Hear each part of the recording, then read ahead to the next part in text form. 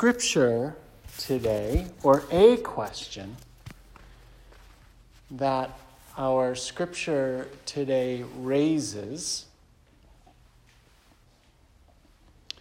is what makes a space sacred? What makes a space sacred?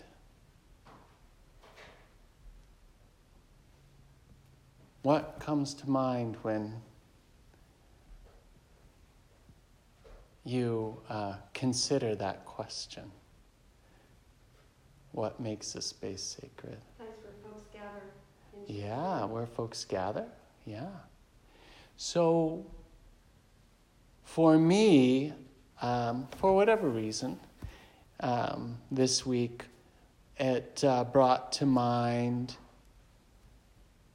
a memory of a former parishioner who really made the space sacred. And the space I'm thinking of particularly was the meeting house, was the worship space where we met to worship God. He made that space sacred, not because of any special talent or gift that he had, simply because he was fully present. Chad was on the autism spectrum, and he was very open about it. And every year he competed in the Special Olympics, and he was an advocate for folks who were neuroatypical. He came to church as a freshman at Johnson & Wales University. He was a college freshman, so he did something that pretty much every college freshman does first thing when they arrive at their new school, is to look for a church. That's a joke.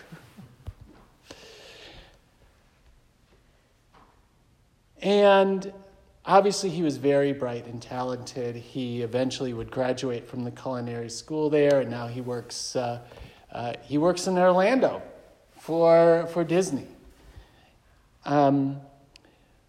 But part of his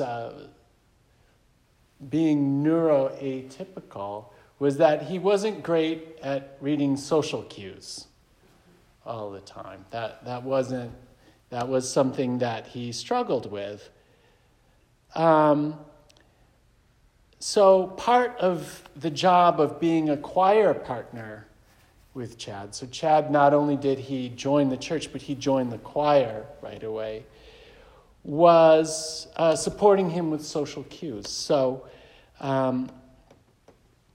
So at our church, we had shifted from a philosophy of only trained professionals had voices worthy of the choir to the philosophy that everyone can sing. And so this everyone can sing approach meant that everyone can sing a solo. And so Chad, who was a wonderful singer but not a trained voice, sang the solo for a contemporary arrangement of the classic hymn, "Take My Life and Let It Be." And at the chorus, Chad would raise his hands and say, Take my life, all of me. Here I am, it's all for thee. And everyone would stand, and the choir would stand, and everyone would sing along with Chad. Take my life, it's all for thee. And it became known as Chad's song. And every time he sang it, there was not a dry eye, because he sang it from the heart. And in the end, that's all it takes to make a space sacred. Simple, yet sometimes profoundly difficult to find for sometimes. Chad made that space sacred. His brave stepping forward made it safe for all of us, in all of our imperfections, to show up for one another and to meet God. So our scripture tells this odd story of Jesus cleansing the temple. That's sometimes what the story is called. I like to think of it as Jesus clearing a space for the sacred to show up. This text was actually a key piece of scripture for our congregational ancestors, who had the view that since God created the universe and all time and space, that meant that all space is equally sacred. There's no place where God is not. That means that on sort of an absolute level, every place is equally sacred, and every space is equally ordinary. The distinctions we human beings make between this is church and this is not church, this is worship space and this is not worship space, are just that. These are human distinctions that we make. God doesn't make those distinctions. And that's why the traditional name, which many congregationals still use for the worship space, is meeting house. As Beth just said, it's just a place where people gather. People gather in the meeting house, people gather at the restaurant, people gather in your living room. It's just another place where people gather. That's why in this church and it's traditional in congregational churches, there are no stained glass windows. Ordinary, beautiful glass windows suffice. That's why originally congregational churches didn't have crosses. Now we have one up there, I see, kind of on the on the organ pipes, but I can tell you that they still remember the controversy at my wife's church in Windsor when the deacons decided that they needed to put a cross up front. That was a big fight because that wasn't the congregational way. It's a meeting house. It's not that it's not sacred, but it's no more sacred than the courtyard. It's no more sacred than the original meeting house of this particular congregation, which was the Salmon Brook Tavern. That was our first meeting house, was the tavern. That's because space itself is not sacred. It's what we bring to that space that makes it sacred. And Jesus is inviting us to bring all of who we are. When Jesus is turning over the money changers' tables and driving out the animals that were sold for sacrifice, along with the people, he says to them, "Stop making my Father's house a marketplace." Now, behind this statement, there's a whole complicated history and cultural assumptions and all that sort of stuff. All of these stories come from a land far away in a time long ago. It's kind of different from our way of thinking. But just to put it very simply, pilgrims from all over the world at that time would come to Jerusalem for the High Holy Days. One of those High Holy Days was Passover. And they would make offerings at the temple. We make offerings every week at our church. They would make their offerings, and you could offer cattle, you could offer sheep, you could offer doves, or you could bring an offering of money. Now, the money at that time had printed on it the head of the Roman emperor, just like we have, Abraham Lincoln on our pennies, and who is it? Is it Thomas Jefferson on our quarters? I think it's, Anyway, we have heads printed on our. So those coins had the head of the Roman emperor printed on them, and the Roman emperor was oppressing the Jewish people. He was making life miserable and difficult and hard for them to practice. And they didn't want that money in their temple, which makes sense. They didn't think it was appropriate. So you had to change your money to make your offering. And as far as the sheep and the cattle and the doves go, people were coming from all over the world. Not everyone wanted to bring their, along with all the rest of their luggage, they didn't want to bring their ox with them, or their sheep. They're just like, look, I'll just bring some money along and I'll buy some there. And so that's what they did. And so the point was that, the folks who were there doing this business were providing a vital service to people. And so why did Jesus do this? Why did he drive out the animals and turn over the tables?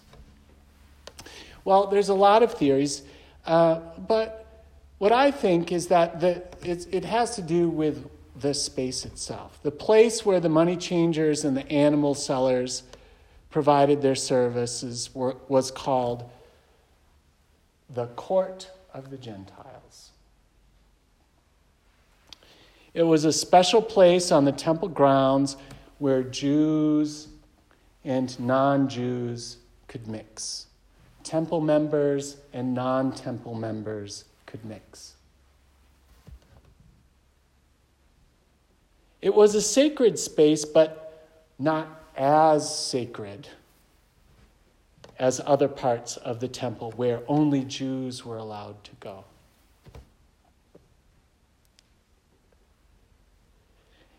And I was trying to think of a similar thing we do here at church.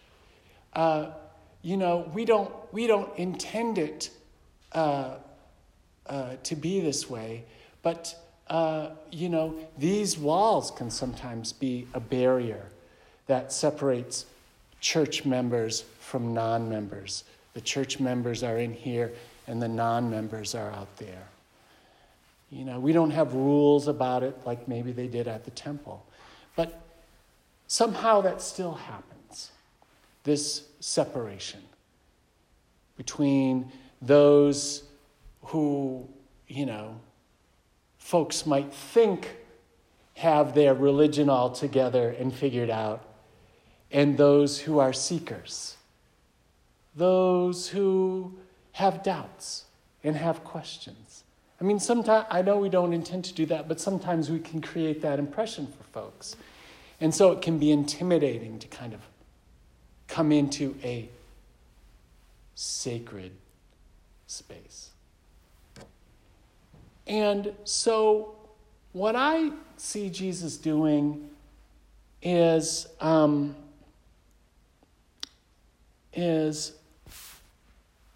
when Jesus is cleansing the court of the temples of the Gentiles, he is saying, this is a holy space too. That God doesn't make the distinctions that we make between Jews and non-Jews, between church members and non-members, non-church members, between Christians and non-Christians, between sacred space and not sacred space. And that God loves these people too.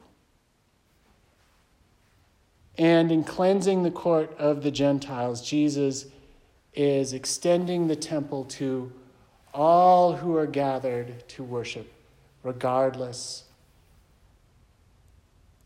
of where they are, regardless of who they are. Whoever you are and wherever you are in life's journey, you're welcome here. It's interesting that in this instance, Jesus' act of inclusion involved extending the temple's sacred space outward. Later in the Gospel of John, Jesus will encounter a Samaritan woman at the well, and the Samaritans had a different sacred space that they worshipped in. And the woman asked Jesus who was right, the Jews who worshipped God in Jerusalem at the temple, or the Samaritans who worshipped in a different space. And Jesus replied, the hour is coming when you will worship the Father neither on this mountain nor in Jerusalem. The hour is coming and is already here where the true worshipers will worship the Father in spirit and in truth. In spirit and in truth. What does that mean to worship God in spirit and in truth? Here am I, all of me, take my life, it's all for thee.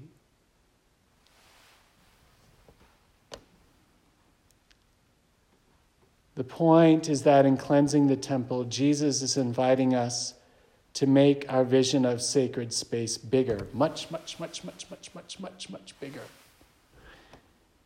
Any space can be sacred space because no place is off limits to God. And in this pandemic time, we're learning to do that, right? We're taking our church outside of the walls. We're joining each other on Facebook and on Zoom. When one of Chad's fellow parishioners was dying, when one of my parishioners, one of our church members was dying, she asked that he sing his song at her funeral. And I remember Chad's neuroatypical brain had its own very unique and endearing way of processing these heavy emotions. He's a young kid, a college student, and is asking to sing at this funeral. But when the time came, he stood in that meeting house and he sang.